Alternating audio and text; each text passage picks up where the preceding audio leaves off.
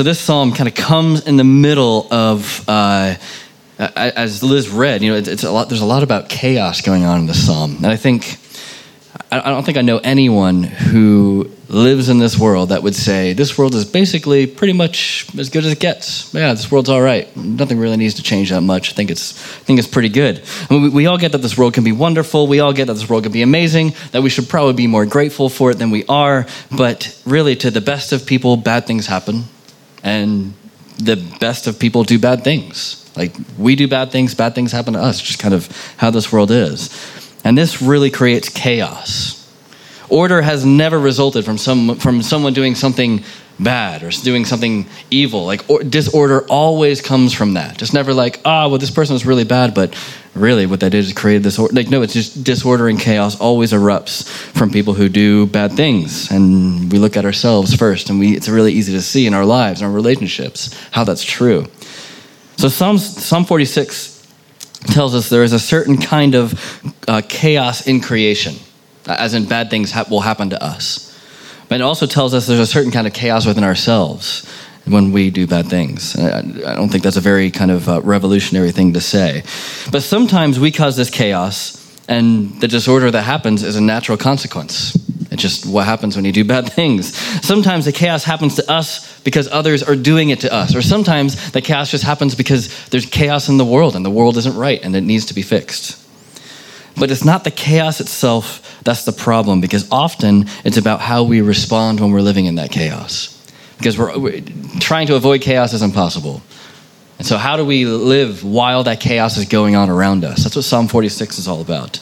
How do we respond in a crisis? When you feel overwhelmed, when you experience loss, when you experience disappointment. Often what we do is we run from God, we lean on ourselves. We don't really run to God with our problems because we think we can do it in our own strength. Now, I've been a pastor for over a decade, and I've seen this happen over and over and over again. If someone's marriage isn't going well, they don't run to the church. They pull away from the church. They don't run to relationships. They pull away from relationships. Why is that? Because in chaos, we lean on ourselves. So what Psalm 46 teaches us is that when chaos abounds, God's presence is what rescues us. And it's only through Jesus that we can be rescued when we're in that kind of chaos. So we're going to look at the first half of the psalm for this week, the first 7 verses. And if you have one of our Bibles, just keep your Bible open because we'll be looking at these words as we go through. I think it was page 570. Really, we're going to look at 2 things in these first 7 verses. 1, that we can run to God. And number 2, that God has run to us. So we can run to God and God has run to us. And these first 3 verses, we're going to read how we can run to God. So these first 3 verses here, God is our refuge and strength, an ever-present help in trouble. Therefore, we will not fear though the earth give way and the mountains fall into the heart of the sea, though its waters roar and foam and the mountains quake with their surging. So God being a refuge, God being strength, God being an ever-present help in trouble means that God's a safe shelter for us. There's chaos that's going on around us, but there's something about God that we can run to who's going to protect us from that. He's a place of help when we need it. Now, there's that word refuge. There's all sorts of different kind of nuances of meaning for what that word is about. People who would take refuge, first, literally a shelter in a rainstorm. Like if you're out there tending fields and you're a shepherd and it starts raining like crazy, a refuge is a thing that will stop you from getting super wet. Or stop you from a super blazing sun in the middle of a day, which happens, when you're living in the desert. A refuge can also be a place where sick people would go. The temple in Jerusalem was described as a place where if you were sick, especially if you had something like some kind of sickness that would keep you apart from other people, you'd go to the temple, you could be cleansed. People who were in trouble would be cared for in the temple. If you were accused, in the Old Testament, there were these things called cities of refuge, 6 different cities, that if you were accused of a crime or if you accidentally hurt or killed somebody, you could go to these cities of refuge and be protected. Basically, like, let's say if you go into the forest with your neighbor to cut wood, and as you swing your axe, you guys all know what I'm talking about because you guys all chop wood, right? Yeah. As you swing in your axe, as we all know, the axe head flies off and kills your neighbor. That neighbor's family is going to be kind of angry with you. And maybe that neighbor's family wants to kill you now. So you can go to the city of refuge and you can be protected. The city of refuge will take you in and will protect you until the heat boils down a little bit. and and then would try and settle a situation so that you don't get killed. So that's another word for refuge. Another thing for refuge would be that if you're in trouble, like a weak nation, if you're a small little weak nation, you're surrounded by all these other nations that want to take you over, you could go to another nation as a refuge to protect you. So God is a refuge there. We also learn that God is a fortress. The last word in verse 7, the God of Jacob is our fortress. So a fortress is a little bit different than a refuge. That's just too amazingly cute. And we just all take a pause, just look at these two little guys, Max and Isaac. A fortress is a little bit different than a refuge. So a fortress is, so a refuge is like a place of where we can go for trouble. A fortress is like a strong, commanding defense against an enemy. It's where you run to when enemies are invading. You run to a fortress. You hole yourself up in a fortress. A fortress has high walls, has a thick walls. It takes the high ground because it's built to defend against attacking enemies. It's security. If an army is coming after you, you don't really want a refuge. You want a fortress because you want to protect yourself. So who runs to a refuge, or who runs to a fortress? Well, people who are in need run to a refuge. If you're sick, if you're in trouble, if you have a burden of guilt, if you're accused, the weak who need strength, these are the people who run to a refuge. Who are people to run to a fortress? Well, when the armies of chaos come invading our back gardens and come kicking through our front door, we realize that all the defenses we spent so much time building up are actually no match. So we need to run to a fortress. People who are in need, those are the people who run to a fortress.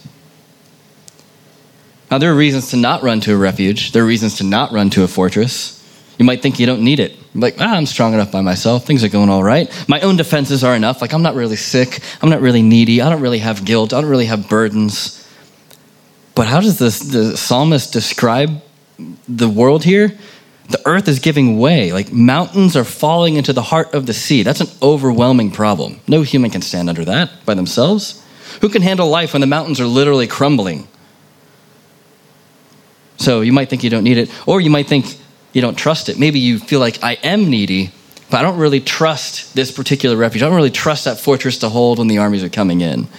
I'm running to somewhere, but I don't trust that this city is going to accept me and protect me. Or I see that army of chaos marching in, but looking at that fortress, I don't think that thing's going to hold, so I'm going to go somewhere else. But we all need a refuge. We all need a fortress, and we can trust it. Because without God to run to, we will be overcome one way or another eventually.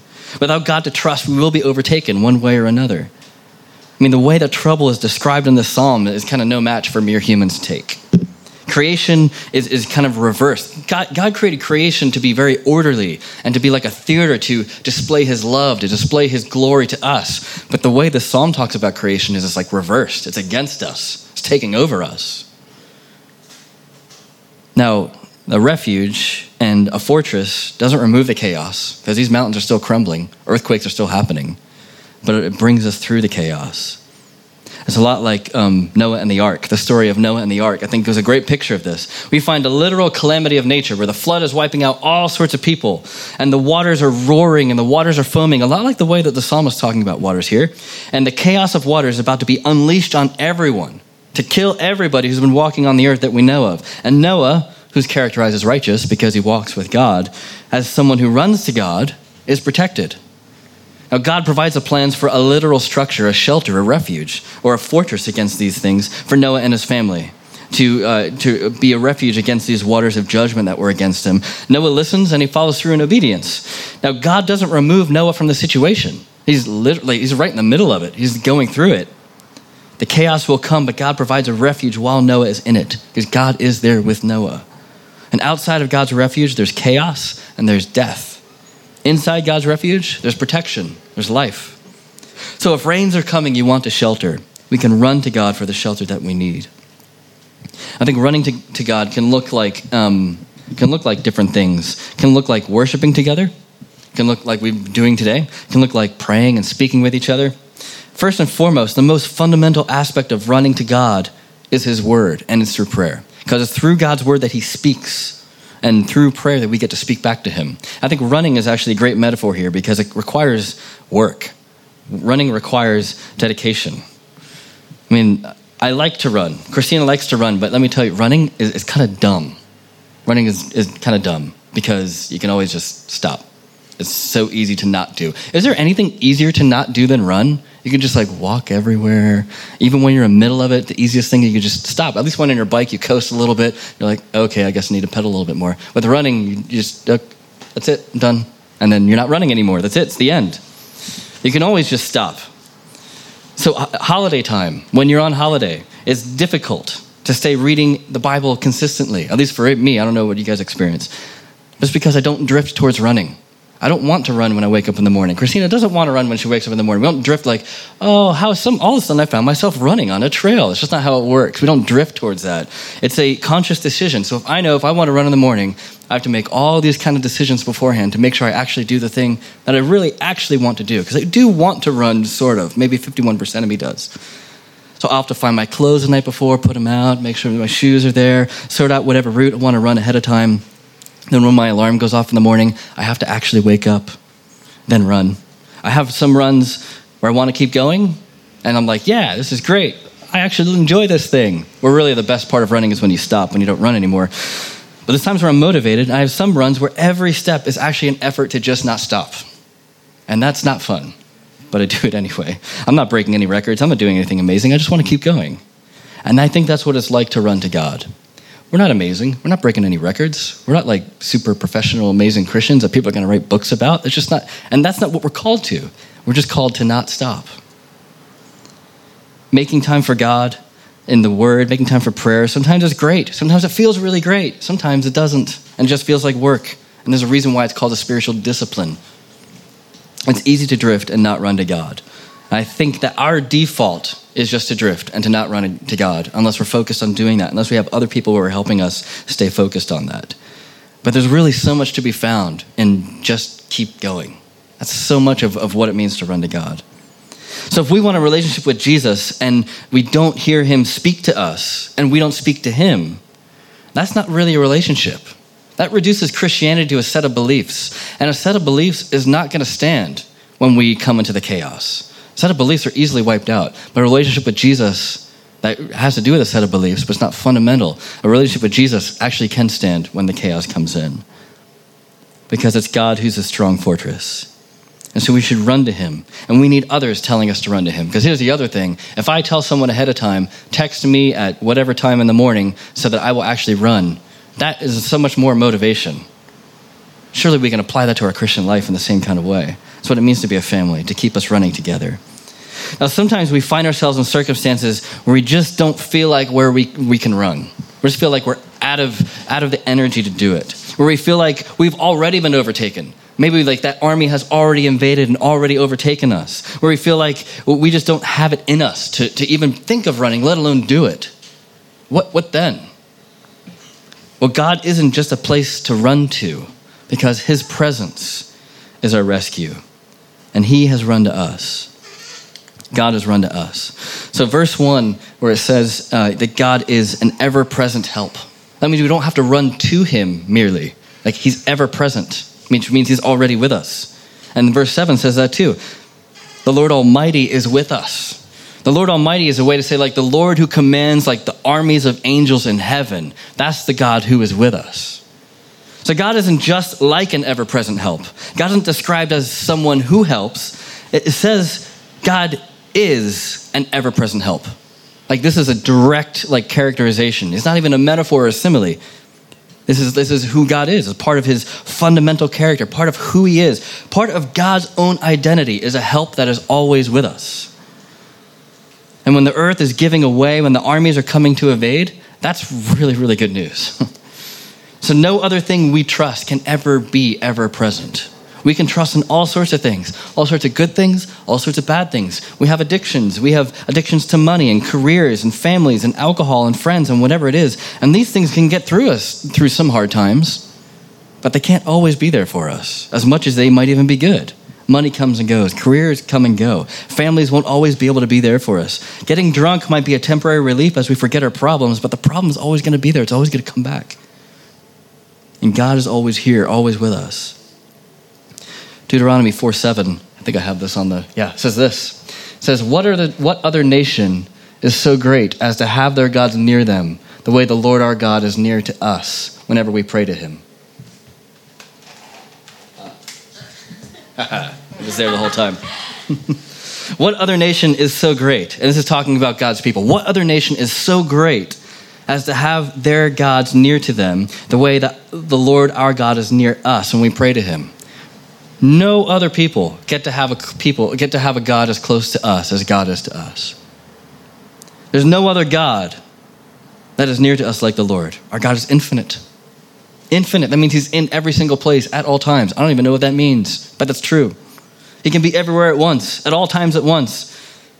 I mean, it's kind of trippy when you think about it. Like, what does that mean?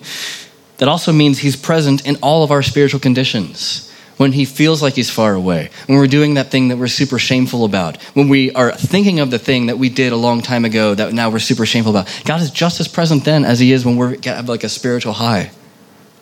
When we're in the middle of whatever brings us the most shame, he's there. The most guilt, he's there. And whatever you felt far from God, it's not because he's withholding his presence from us. He's there. He is with us. So how is this help described? If it's a help that's always there, how is it described?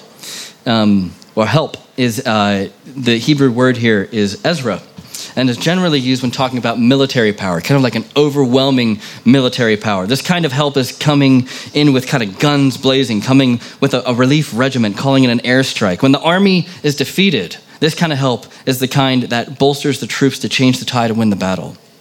It's this kind of help that is always with us. Always with us. So just look at some of the metaphors a bit, because I think it's striking.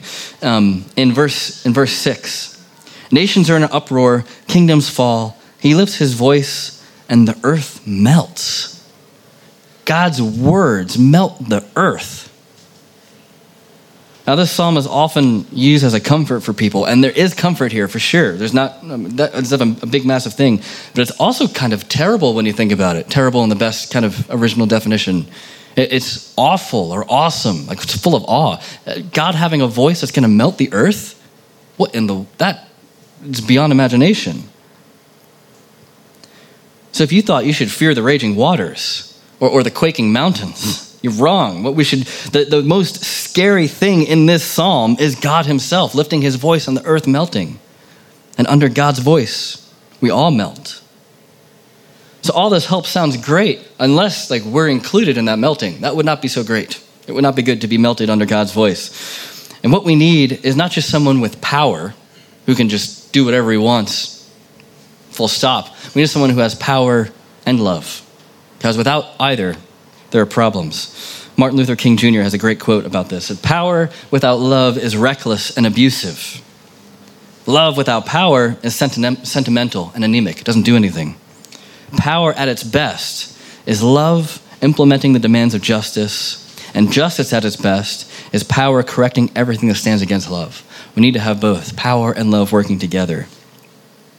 I think that's what we see in this psalm, because God has a city that won't fall, it won't melt, because God's presence is there. That's where God lives, is God's presence. Verses 5 and 6, hear this. This is God's city. God is within her, this city. She will not fall.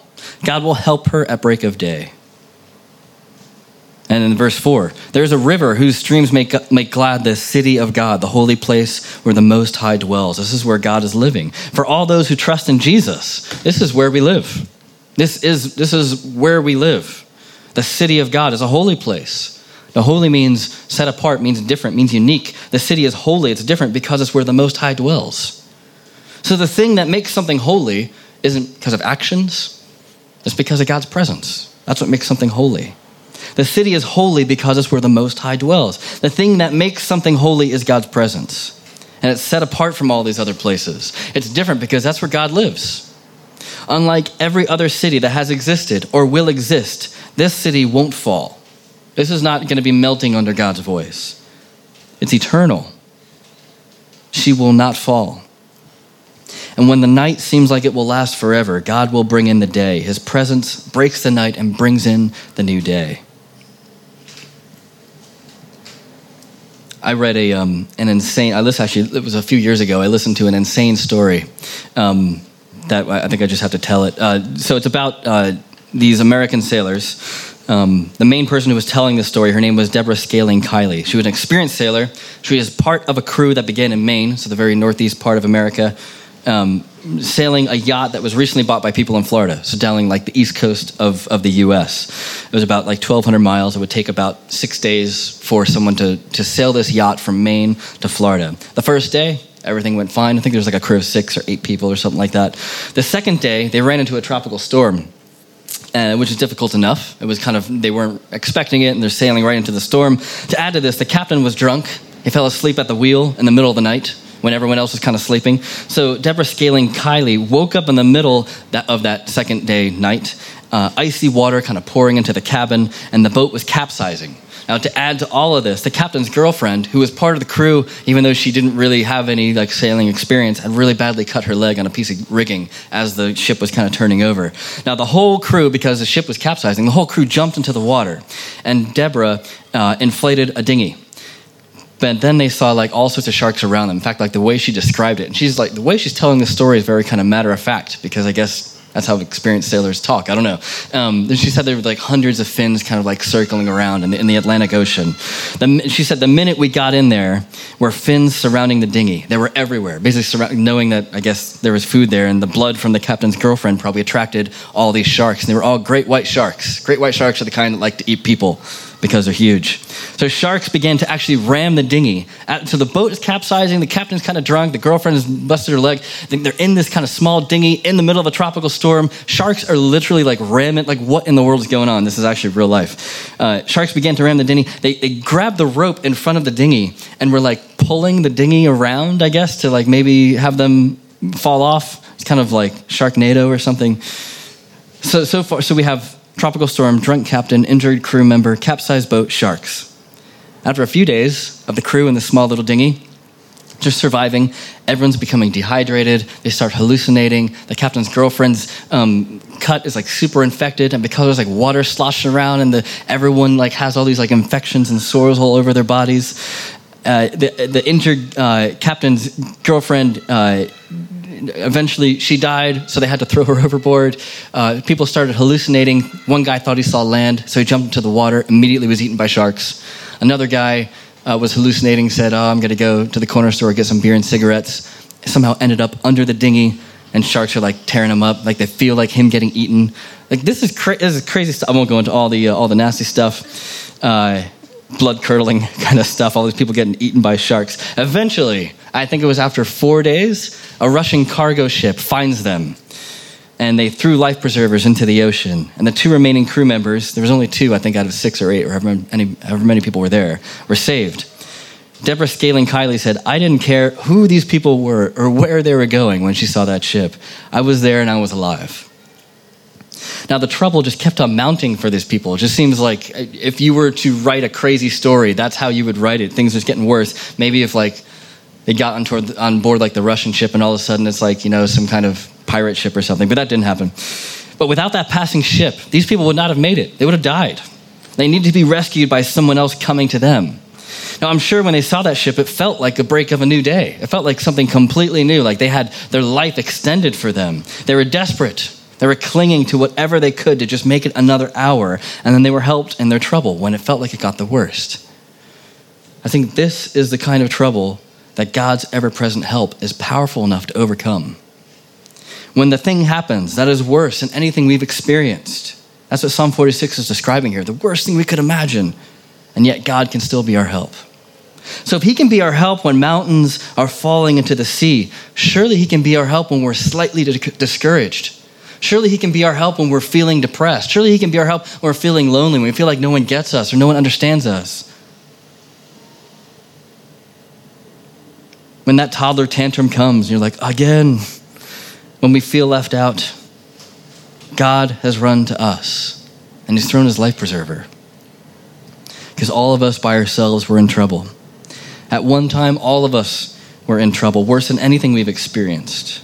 I mean, did you hear how God has been described so far, his voice melting the earth? So if you are against God, you just aren't going to stand. So if you're not good with God, we have 2 problems. The chaos of life will overtake us in this world. But if we're not with God now, we can't expect to be with God in the next world. and the voice of God will melt us. And so if we don't want God's presence in our life, we can live that way if we want, and there's just going to be the natural consequences from living in that way.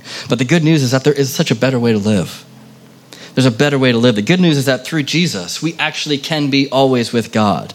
And we don't need to fear his earth-melting voice. We actually get the protection of that earth-melting voice because our trouble became Jesus' trouble. And we get to be part of the river of people that make God glad. Verse 4 says, there is a river whose streams make glad the city of God. There are people streaming into this city. So many people moving with such speed that it's described as a river, like a river of people streaming into this city. Looks like a flowing river. And all these people, they make God glad. They're a symbol of what the Son has accomplished. The Son of the Father spent his life so people like you and me can be rescued from all our troubles. He took the trouble on. He relieved us of that trouble. And now we get to be part of the river of people that are going to make God glad. The river of people that do make God glad.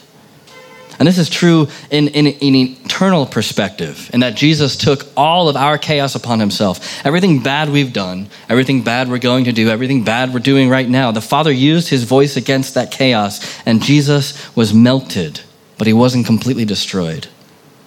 Because now Jesus lifts his voice against all that would seek to do us harm, everything that holds us back from being humans fully alive. The Lord Almighty is with us. The God of Jacob is our fortress. And we haven't done anything to earn it. He has included us. And we get to be beneficiaries of what it means to be part of the city of God. Now, if we believe that on an eternal scale, this is also true in everyday life. We can actually live this out every day as if it's true, because it is actually true. You are holy because God is there. Not because of you're amazing, not because you're super passionate, not because of this thing or that thing. It's because God is present. You can run to God. He's not against us. He's actually for us. He's a refuge. Refuges are not against people. Refuges are good things for people. And we can run to God because God's always run to us. The Father isn't out to get us. He's out to pursue us, that we might experience more of his love.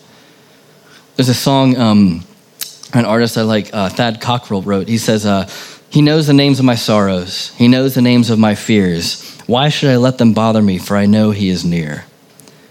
If we really knew who God was, and if we really understood that he's near to us, regardless of whatever we might experience, that doesn't say that life is going to be easy, because there's going to be all sorts of difficulties in life. But it does mean that we, on a different level, can have them not bother us as we would otherwise, because we know God's near. So the Christian life is always running to God while also always living in the presence of God. Those two realities are true. And this is what the Holy Spirit does in our lives now. The Spirit is always bringing us before God, always spurring us on, always bringing to our hearts and minds the truth of being in God's presence right now in the moment, basking in his love. It's not up to us to generate our own power to run to God. It's not like, if I try really hard, then yeah, maybe I can do that run to God thing. It's all about the Spirit working through us and enabling us to do that. He empowers us. And now we get the choice to respond to that. It's not like we just sit back and drift towards God, right? It's not something that we do. But without the Spirit working, none of us would want to run to God. It's just not something we would like to do. So it's another way we can grow in our dependence on the Holy Spirit in our lives. And one aspect of running to God is what we get to do together here on Sundays. We celebrate the Lord's Supper here each week as a grounding ritual for our lives. Now, rituals in themselves don't have to be empty. Empty rituals obviously are empty, but we have all sorts of rituals that we do. We all have our morning ritual. We all have our bedtime ritual. Colin has a very organized bedtime ritual so that he'll sleep really well. I think the same thing for us. If we have these really helpful grounding rituals in our lives, it helps other parts of our lives work better. And one of the rituals that we do is we gather on Sundays. We sing songs. We hear God's word. We pray together. And celebrating the Lord's Supper is also one of them. It's an opportunity each week to declare to God how we are running to him, because we literally walk up here. If you've not taken the Lord's Supper with us, what we do is we take a piece of bread off, we dip it either in the juice or the wine, and we go back. So as we walk up, for those who want to participate, as we walk up, what we're saying is we're running to you. A very slow run, and it might look like a crawl, right? But that's sometimes what the Christian life is like. We're all saying the same thing, regardless of our background, regardless of whatever's happened this week, whatever will happen this week. We're declaring we will run to God. It's an opportunity also each week to savor the reality that God has run to us. The bread is a symbol of Jesus' body. Jesus saw our chaos. He took it upon himself, gladly took it upon himself. Not because he was excited about the cross, but because he was excited about what we get to experience now, which is his love in a way we didn't experience otherwise. And he put all of our brokenness, all of our chaos to death, which meant he had to die. The wine is a symbol of Jesus' blood that he bled out on our behalf to experience what we are experiencing today. And Jesus told us to celebrate this bread and the cup as a reminder for what he's done for us. Not for us to pay it back, not for us to feel guilty about feeling bad about not being good enough for him, but as a stamp of authenticity of his love for us. So as we sing songs, we'll celebrate communion together. Let's be thankful. Let's be grateful. And sometimes we're not really sure what kind of emotion to have when we come up here. But I don't think we have to be morose about it. I think we can be joyful and celebrate the fact that God's voice has not melted us. We are part of the city of God, and we make God glad. That's amazing.